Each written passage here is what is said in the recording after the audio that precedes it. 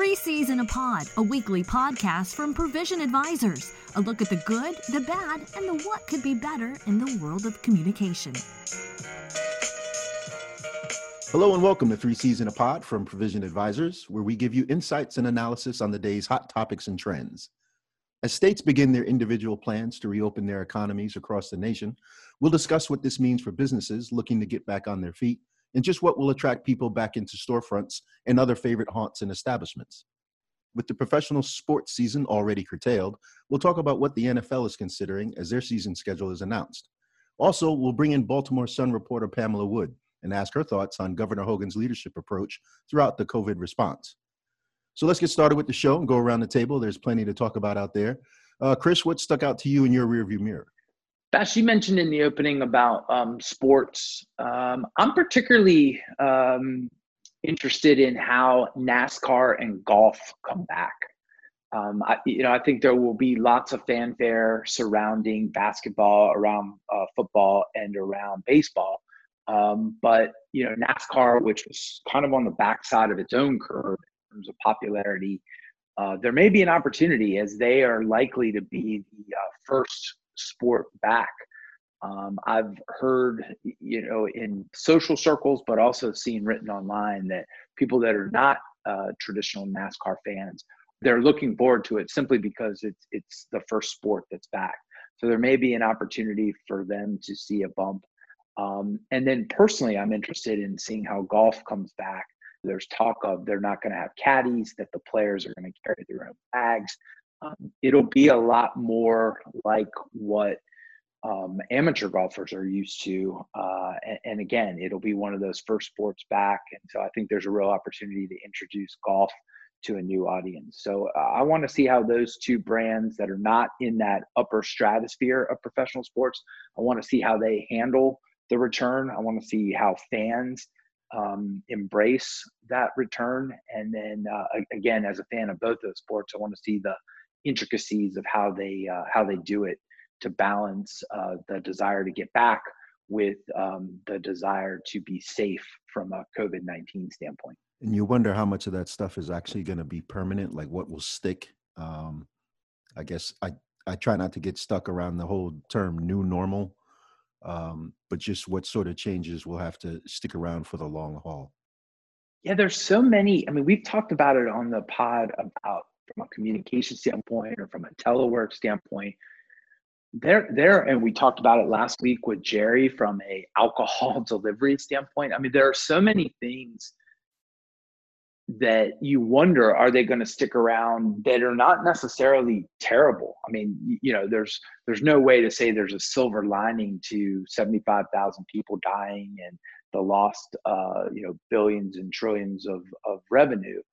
But you wonder from a societal standpoint, as you were saying about sports, but also across society, what will stick around and what we'll look back on 5, 10, 20 years and say, hey, I remember when that changed.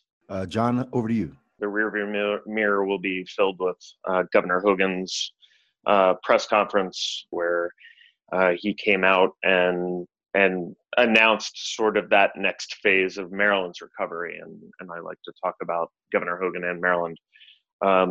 So, in short, the governor basically said, you can golf again in the state. You can recreationally boat, and the beaches are open in Ocean City.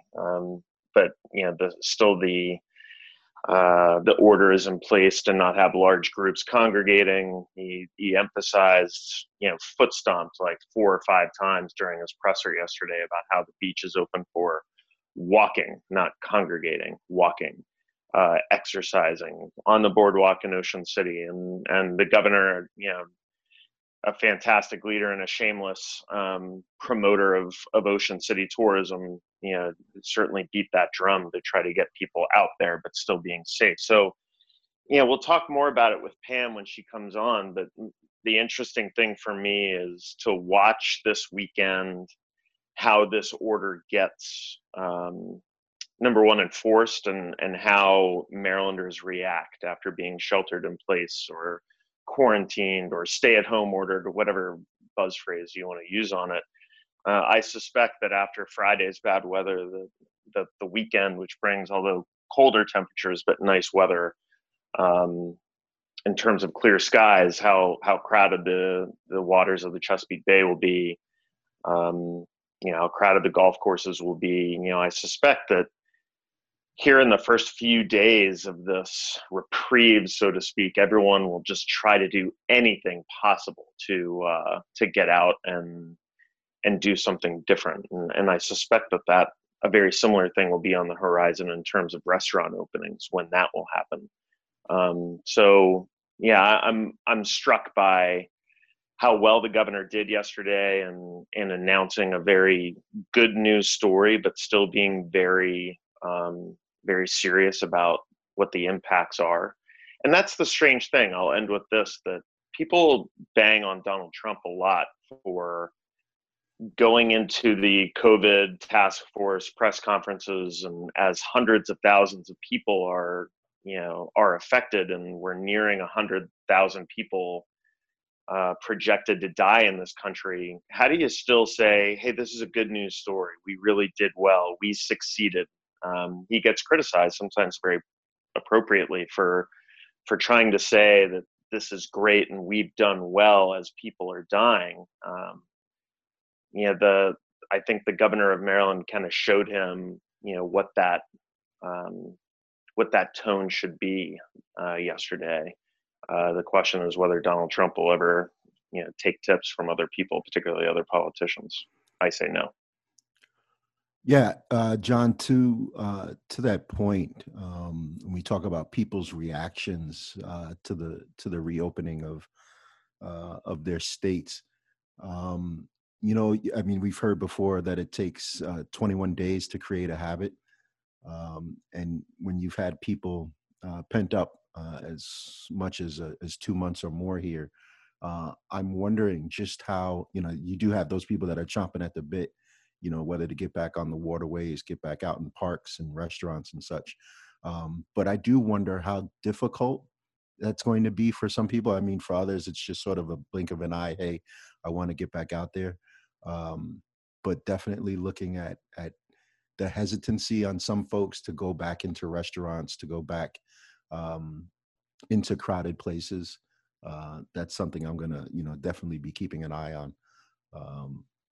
Just for the mere fact of there's the safety angle of it, and then there's just wanting to help out your local economy. Yeah, I mean, it's like saying we're good but we're not good, and how do you do it? I think sociologically you're going to find a lot of people just threat or sickness or whatever be damned. I want to get my boat on the water, I want to swing the sticks, I want to be out of my house. And so we were talking a little bit about it before we started taping. What does the next wave look like, and how much do we blame the next wave on these relaxed restrictions, and then how much do people actually take the next wave and react the way we did it first with the unknown, and we're calling it the Wuhan virus, and we're scared because it's the bat flu and we're all going to die. And I think now a lot of people are starting to ease on the fear of this whole thing. And if the next wave sees X number of cases of COVID, I think that the interesting discussion will be how many of those X cases actually come out and say they have COVID, how many get tested, or how many. I think a lot of them will just say, well, this is the cost of doing business. I don't want to stoke the flames of fear and overreaction. I'll ride it out. I'm not someone with pre-existing conditions, and go from there. Hopefully people remain vigilant, but hard to say. Let me segue to a little bit of something that caught my attention last week, or earlier this week. It bubbled under the surface a little bit, didn't really get too much attention. But the fact that a vice president for Amazon, resigned over some of the practices that were going on at Amazon for some recent firings, critical of some workers there who were speaking out against Amazon and some of their practices with regard to workplace safety throughout this coronavirus.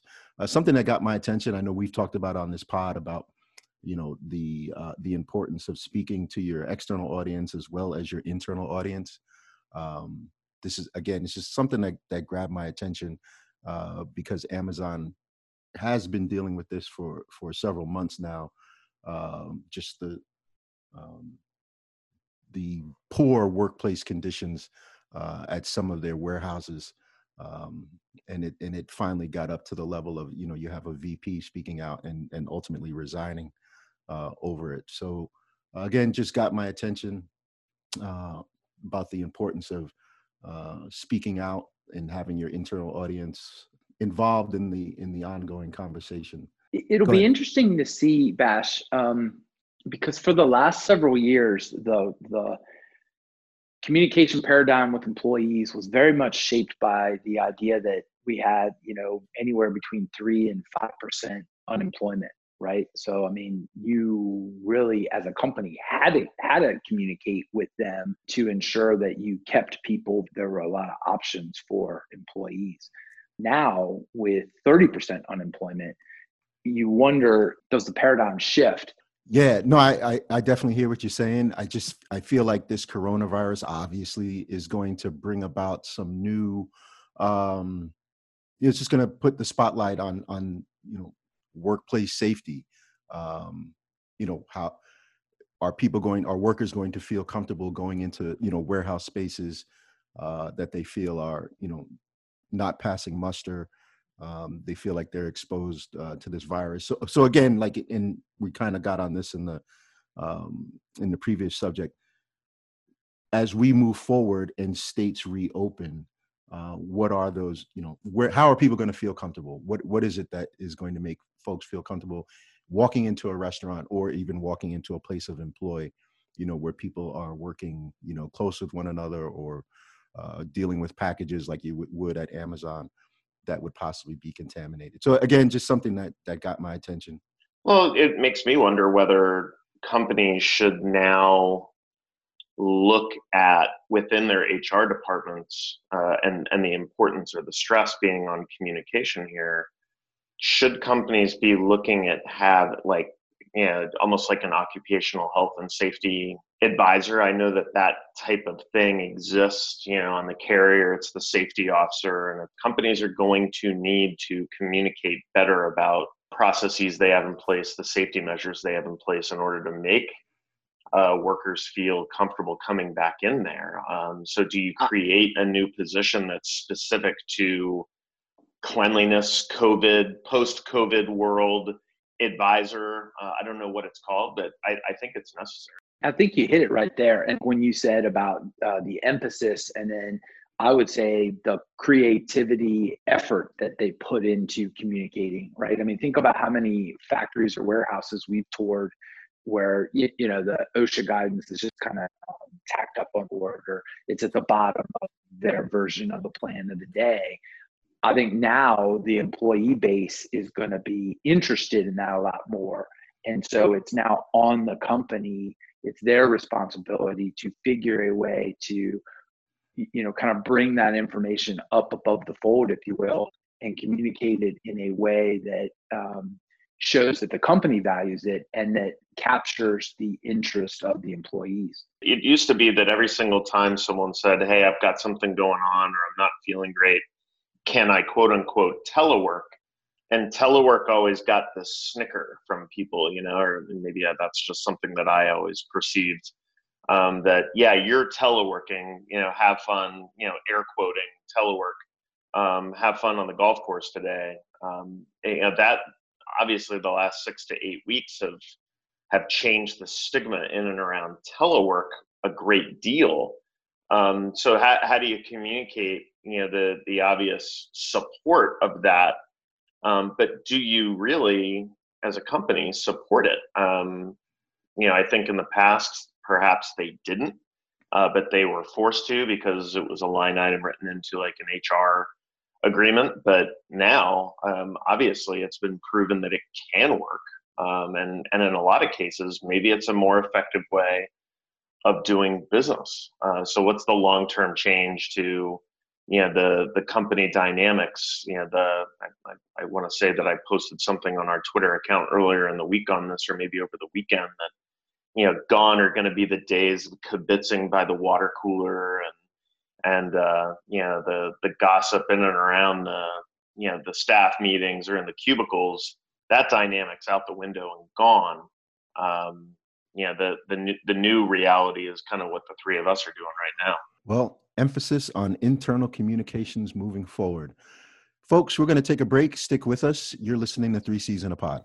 Provision Advisors, we prepare your team for the what-ifs you never thought you'd encounter. Let us help solve your toughest communication challenges and leave your team stronger and more capable for the opportunities that lie ahead. And we're back. You're listening to 3 Season a Pod. We have a special guest with us today on the show. She covers Maryland politics from the Pulitzer Prize-winning Baltimore Sun's State House Bureau in Annapolis, a native of Howard County, and University of Maryland's own Pamela Wood. Thank you for coming on the show today. Oh, thank you so much for having me. Outstanding. Pam, right out of the gate, let me ask you a quick perception question. Just how you see Marylanders writ large, how they've handled the pandemic thus far with regard to following what's coming from leadership. It's quite a range, I think, of how Marylanders are reacting. I mean, by and large, it does seem that most people are complying with the stay-at-home order, the non-essential businesses. When you drive around, you see empty parking lots in a lot of shopping centers. But I think where we are now, it's starting to slip a bit. I see non-essential retail businesses doing curbside sales, which they aren't supposed to do. You see people sort of agitating for more, families starting to visit each other, that mixing of households we're not really supposed to be doing. I think it remains to be seen how much longer people are going to be compliant. That's interesting that you bring that up, because I was going to ask, what are the potential pitfalls that you foresee in these coming days and weeks with, a slow reopening? Right. So as we're recording now, starting today, the governor has allowed more expanded outdoor recreation. So golf, boating, horseback riding, tennis. I'd gotten lots of questions about tennis early on. I had no idea how many people were into tennis. And also soon we're going to see Ocean City's beaches and boardwalk reopen. And I asked the governor during a press conference if he was concerned that these activities would draw crowds that would be a public health concern. And he did acknowledge that was a concern, but he trusted people to behave. But I'm not so sure. I'm hoping it's not a problem, but time will tell. Yeah, I was commenting in the opening segment, Pam, about the fine line Governor Hogan walked yesterday in and around the issue of Ocean City. That we've all seen Governor Hogan be a shameless proponent of the tourism of Ocean City, the delaying of public schools starting until after Labor Day to squeeze that one last Ocean City tourism weekend out of people, and then yesterday in a very measured way trying to say yes, the beaches and the boardwalk will open, but I thought it very interesting how he said, well, it's for walking and exercise. I think he's looking at the photos of Florida beaches and things like that and saying, I'm still very serious about, the congregation warnings. So please observe that. But please go down to Ocean City and help the economy there. So I think as I pan out to a wider lens here, that's kind of been the mark of all of his press conferences, that very measured response, which stands in stark contrast to other leaders and how they do it. And I think he's setting a very good example for the rest of the governors and his position as kind of the leader of the nation's governors. How have you? Well, walking the line is really what Governor Hogan does in a lot of things. If you look at his tenure as governor, he's a Republican. He is in a Democratic majority state.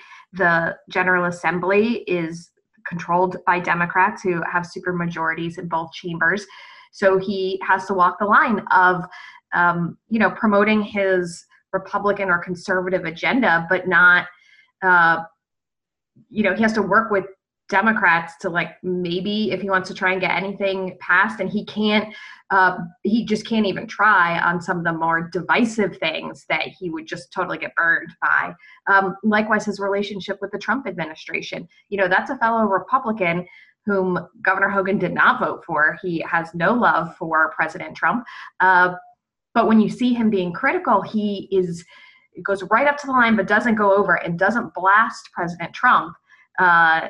He will say, well, that's not true what the president said, or that's not how I would do it. Or he used to talk a lot about general dysfunction in Washington without calling out the president specifically. And he's walking that line of, trying to keep his standing, I guess, in the Republican Party, or now in coronavirus, trying to avoid potential retribution from the Trump administration. But at the same time, not like pretending like he's a complete fan of the president. So walking the line is what Governor Hogan has been doing now for several years. So surprised he's doing it again here with coronavirus, trying to address some concerns, maybe placate his base really that's agitating for reopening, but at the same time balancing public health needs. Yeah, so I'll ask you to sort of put on your prognosticator hat. The governor has obviously been one of the more popular voices nationally. So I can't go a day without seeing a tweet from Mike Ricci about the governor appearing on CNN State of the Union or Face the Nation. He is definitely becoming a national face and a household name.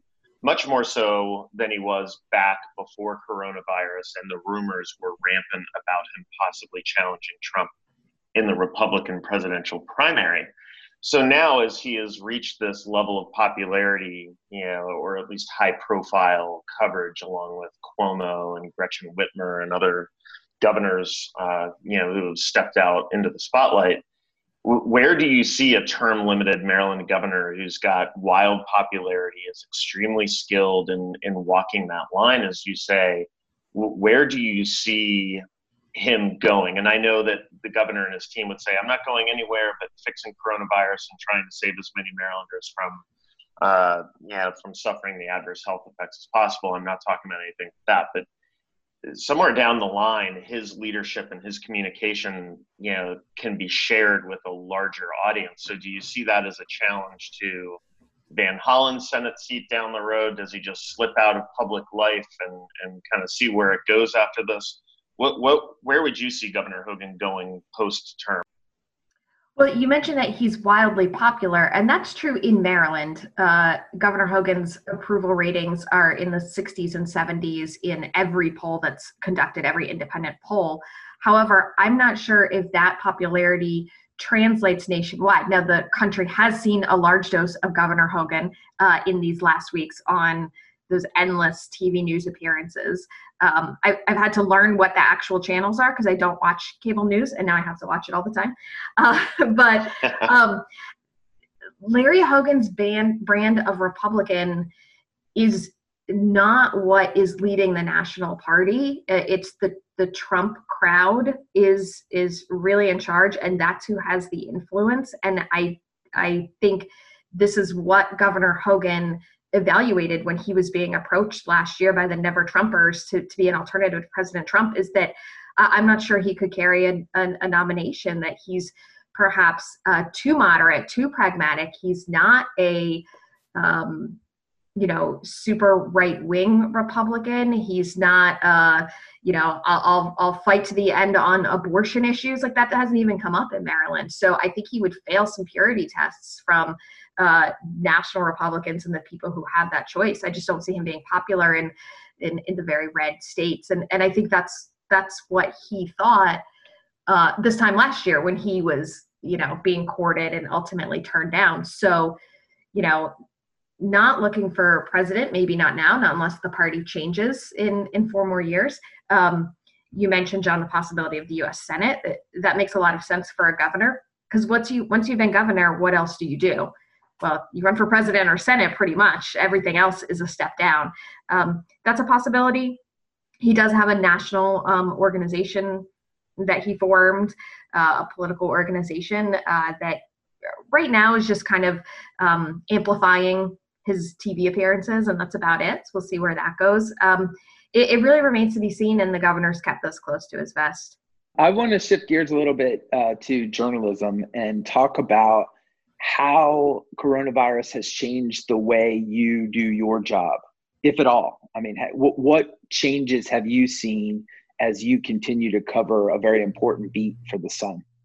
Well, one of the biggest changes of how I do my job is I'm doing this mostly at my house. I'm talking to you now from the guest room in the Northern Anne Arundel County Bureau of the Baltimore Sun.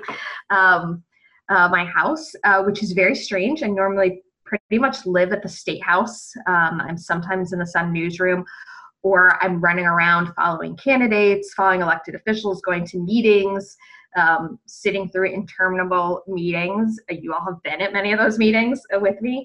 And now I'm at this little desk in my little guest room. By and large, a lot of meetings are being done over Zoom and broadcast on YouTube. So that's how I watch the Board of Public Works. Today there are some House and Senate oversight hearings happening, briefings happening that I will be watching on my computer screen. I'm watching the governor on TV all the time and writing up his appearances. And then I'm on the phone a lot, which journalists are on the phone anyway, a lot, but a lot of time on the phone. And then I'm only going out once, twice a week. I go out for Hogan press conferences, and I went out on the special election for the 7th Congressional District the day that there was in-person voting. I went to that, and that's it. I have not covered anything physically in person besides those few things, which is very strange. Do you feel like you've missed that interaction, or have you been able to take advantage of the technology and the changes that the state and county organizations that you cover have put into place? I for sure miss the in-person. One of the things that journalists do is sometimes you get more out of a meeting, not from what the people, sitting at the speaker's table say or what's said in the meeting. It's grabbing people afterwards or beforehand and asking them follow-up questions, or people will come over to our little press table, pass me notes or whisper things and, give me tips. And being in the room matters. I mean, it's great that so many of these things are now being broadcast, so the public at large has more access in a way, because most people can't drive down to Annapolis or Baltimore for a meeting. I joke that I go to meetings so you don't have to. I'm the representative of the public, but now the public can log on, which is fantastic for transparency, but you definitely lose something with the technology. And frankly, there's glitches that are frustrating that everybody in every line of work is dealing with. The Board of Public Works meeting went offline the other day because there was a power flicker. And it went out for a couple minutes and then it came back on. And so that's a little frustrating. I have one more, Bastion, and I'll throw it back to you. Sure, no problem. I'm sorry. Pam, given that, what advice would you give to communicators? That's kind of the audience that we're after on this podcast. How can they still provide that needed context, or what would have been the passing of notes or the in the hallway conversations before or after meetings? What's the best way for them to continue to still provide that context to reporters in this new environment?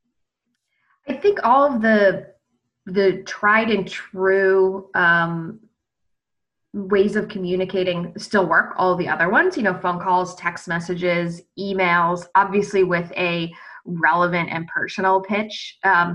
It's got to be trickier for PR pros to cut through the noise, because I'm telling you, I am inundated with irrelevant pitches. Come on, people, look at what I'm covering. I don't care that you're Gummy Bear Factory in California now offers curbside pickup.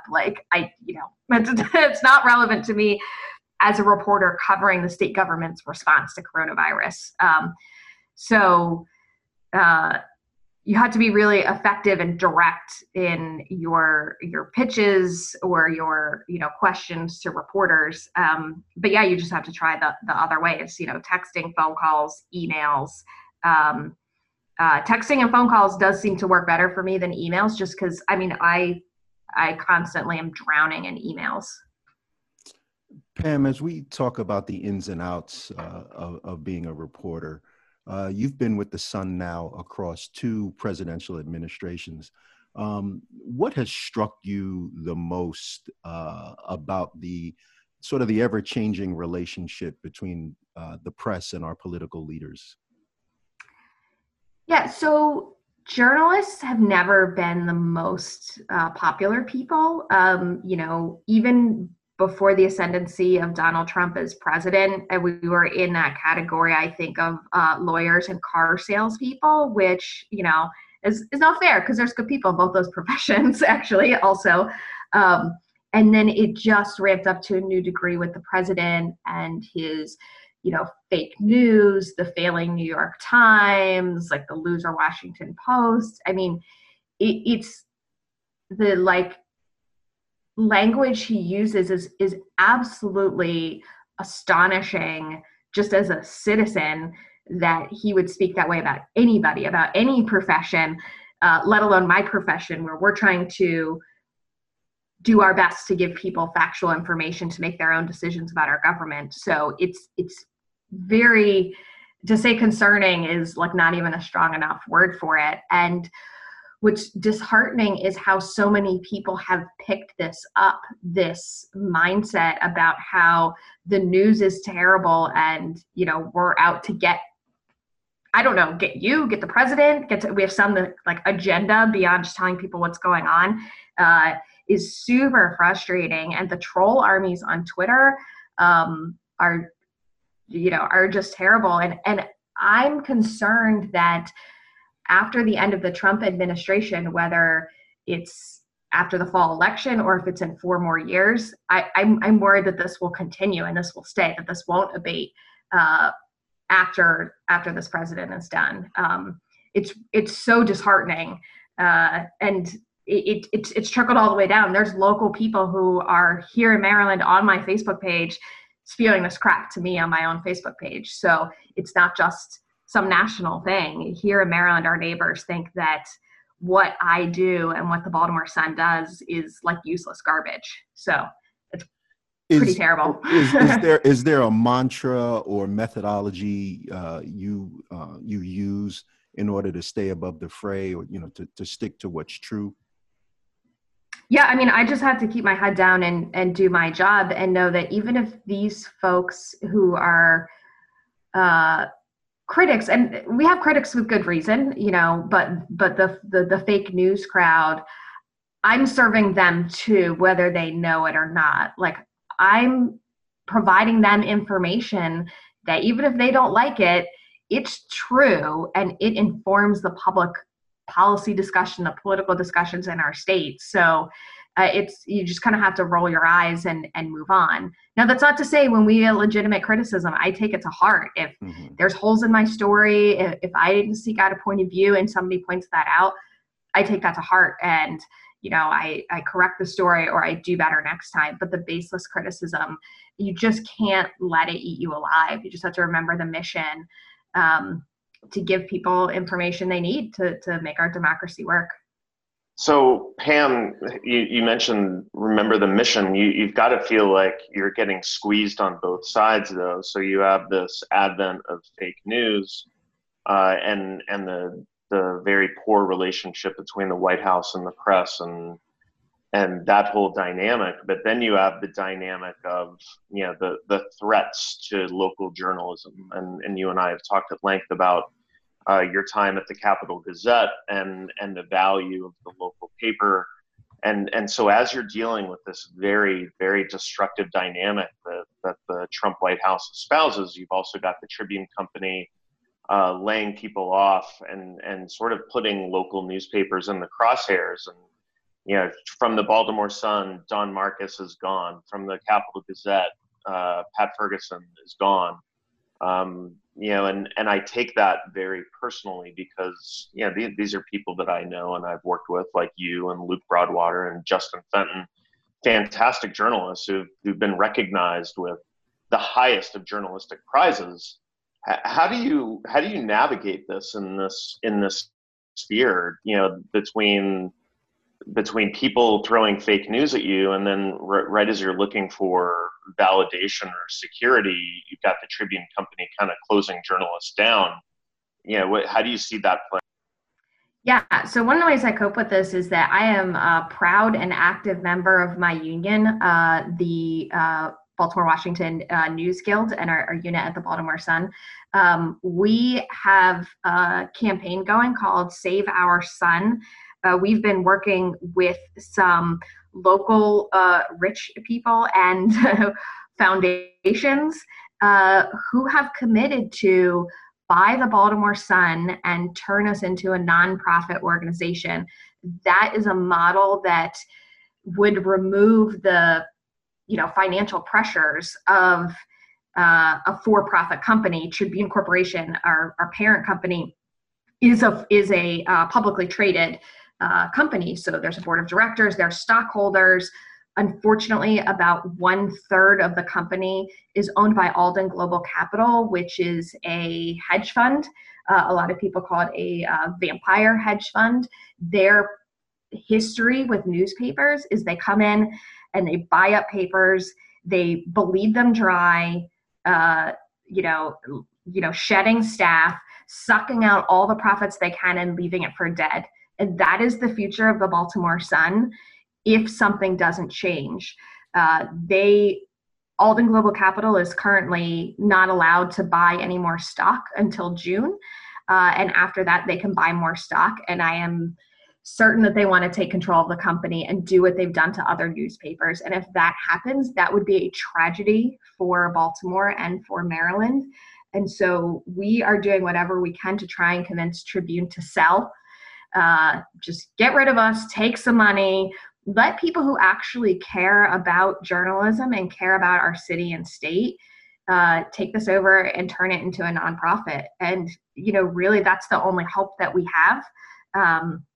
And so I encourage listeners, if you're interested, Google Save Our Sun. We're on Twitter and Facebook, and we have a webpage where we are collecting signatures that we hope to present at an upcoming shareholders meeting.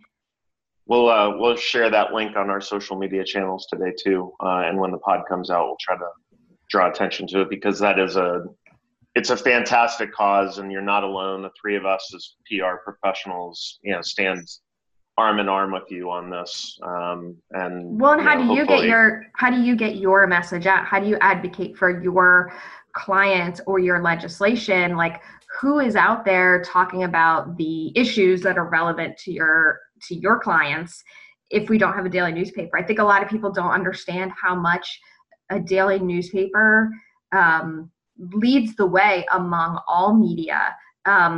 If you only knew sometimes how long we have a story in the works, and then we pop it in the paper, and then suddenly it's all over TV and radio, and it's like, did you know we were working on this for 3 weeks? And it's rip and read, they call it. And there is a lot of great original work at our radio and TV stations in town, but we just have more people, more resources, and we lead the way. And what happens if the Baltimore Sun is gone? That would be a disaster. It's hard to imagine what would happen if the Baltimore Sun was gone, except that you look to Cleveland with the Cleveland Plain Dealer, going away. You look to Norfolk, where the three of us have spent time, and the Pilot is a shell of its former self in terms of its ability to cover. And so I guess it's not that big a leap for people to imagine what it would be like for the Sun to go away. I'll ask you this last question and then let you go, because you've been very generous with your time. Is there a silver lining in any of this, that maybe people are realizing that local news is important and that people need to prioritize, and whether that's people in government, that they need to rely that the government Twitter page or the Facebook page or their website is only going to go so far, that you really do need to spend time with the Pam Woods of the world? And then on the other side, the readers, I mean, it's a shame that it would take a crisis that kills 75,000 people before people realize that, but is there a silver lining for local journalism?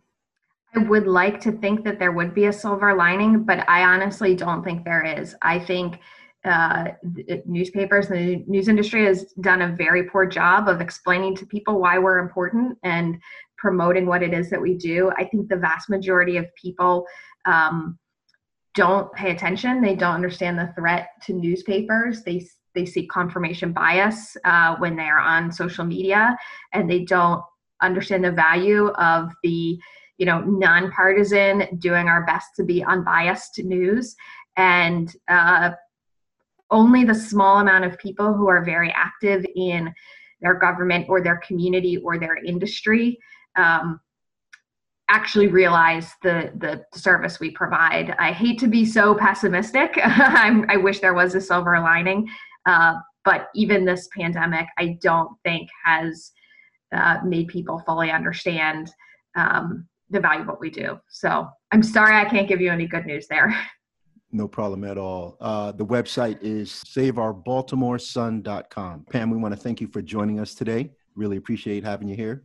And we hope you'll come back to the show soon. It was my pleasure. Thank you, gentlemen. Excellent. Pamela Wood, Baltimore Sun, ladies and gentlemen. Stick with us. You're listening to 3 Season a Pod. At Provision Advisors, we specialize in strategic communication planning, execution, and coaching for senior-level leaders and communicators dedicated to achieving success.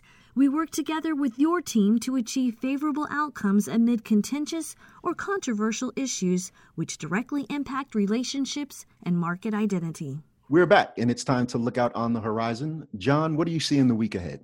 I'm looking forward to NFL schedule drop. I'm looking forward to the English Premier League dropping its plan for resuming the English Premier League. In Britain, obviously, there are not all of the professional sports that America has. Really, everything revolves around football or soccer. So, billion-dollar sport with NBC Sports TV revenue included in there. I'll be interested to see how these two major sports leagues, the English Premier League and the NFL, drop their plans and their schedules for the future, and what details will be in there. Will they be playing with fans or without fans? What considerations did they debate over in terms of coming out with this plan? It's a little bit like the NFL draft. It's a way to give you a little glimpse of hope. The PGA Tour did this for us a couple of weeks ago by announcing the majors will be played much later in the summer and in the fall. So I'll be looking at how these two announcements happen tonight. Personally, I'm a little bit heartbroken. The Denver Broncos, my favorite football team, were supposed to play the Atlanta Falcons in Wembley Stadium in England this coming season. They scrapped all international games as part of the NFL schedule. I was seriously considering following the Broncos out there for that. But in the interim, I'll take the schedule drops and the plan from these two leagues today, and I'll be very interested to see how they communicate it to their legions of fans and try to tell them that everything's fine. When we resume games, you can participate, or watch on TV, but how they appeal to their fan base is certainly something I'll watch. All right, Chris? I've got two things. First, very quickly, if you haven't seen the commercial that the Lincoln Project put out that just savaged President Trump, if you're a political junkie like we are, check it out. And I thought that Chris Cillizza in his CNN column that he regularly writes used the analogy of the lion concerning himself with the sheep.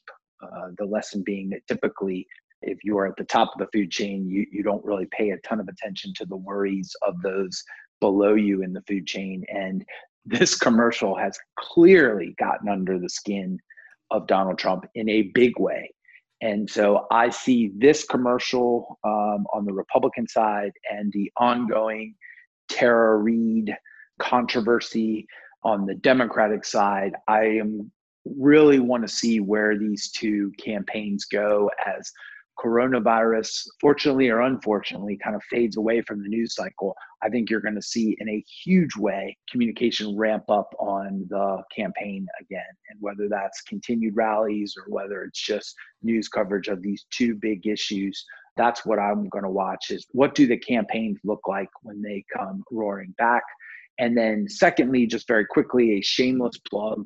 Last week, John and I launched a Navy sports podcast.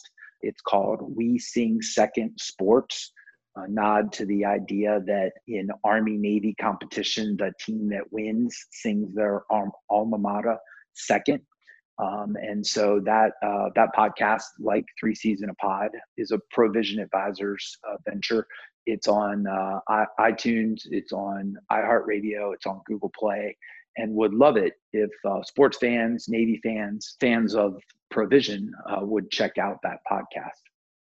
Definitely good stuff. I look forward to listening and hearing more from you guys. So that was great stuff.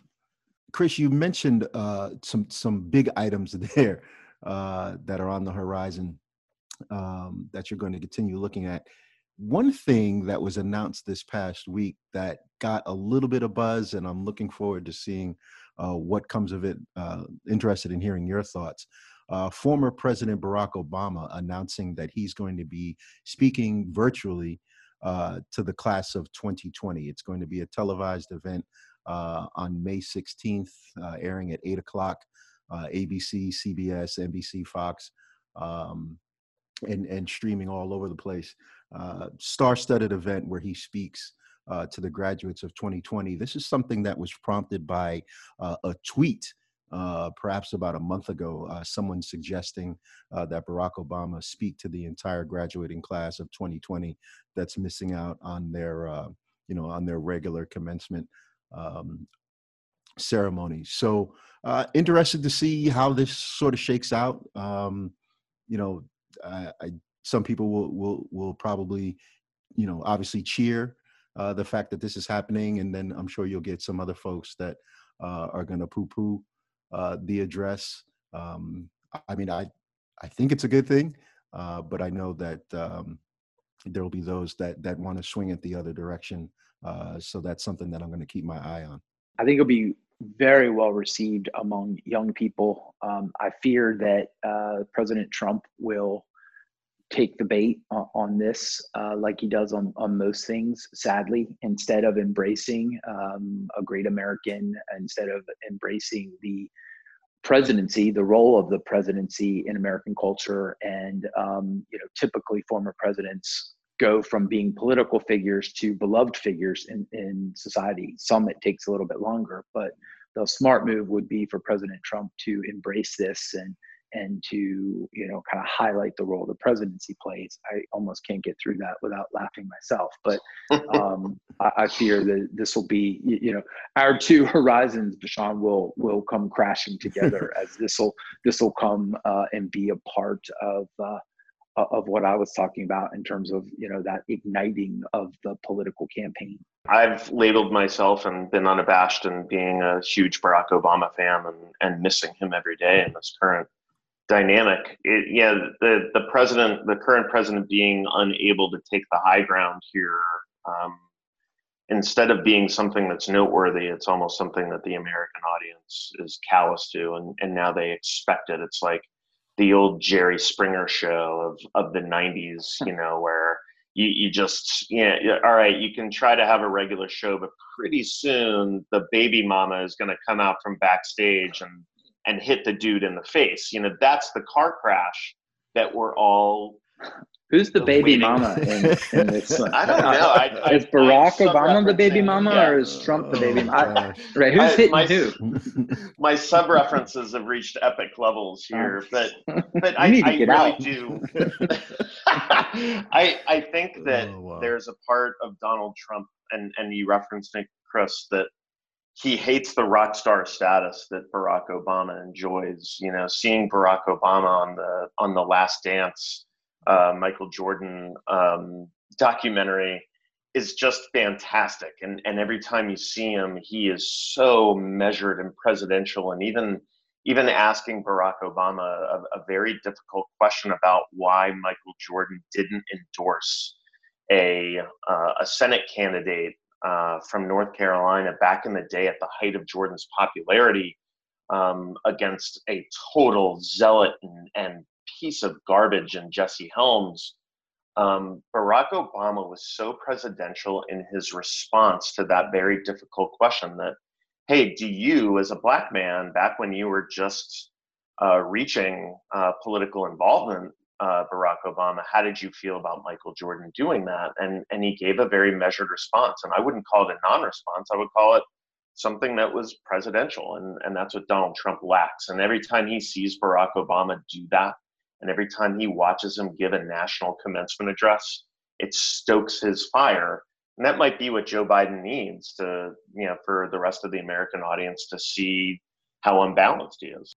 Well, May 16th, we'll see if the Twitter sphere erupts before then with a response to hashtag graduate together. Before you wrap it, can I do one more? And you can tell that I'm over caffeinated this morning. Before we wrap, I would like to wish Elizabeth Cervello, Lon Cervello, Susan Schofield, Linda Mann, and all of the moms out there a happy Mother's Day. I have always had an immense appreciation for my mom and my wife, who was a fantastic mother. But after this quarantine, that appreciation is renewed and probably doubled. No, hey man, thank you. Thank you so much that emotion. That's beautiful, man. Thank you. Here's to all the moms. Folks, we want to thank you for listening this week. We appreciate you joining in on the conversation. If you're looking for more information on what we've discussed here today as your business or organization considers how to navigate communicating around this coronavirus or other issues, please feel free to reach out to us at provisionadvisors.net. And in the meantime, we want you to be safe, be mindful, and take care of yourselves. Thank you for listening to 3 C's in a Pod. Have a great week.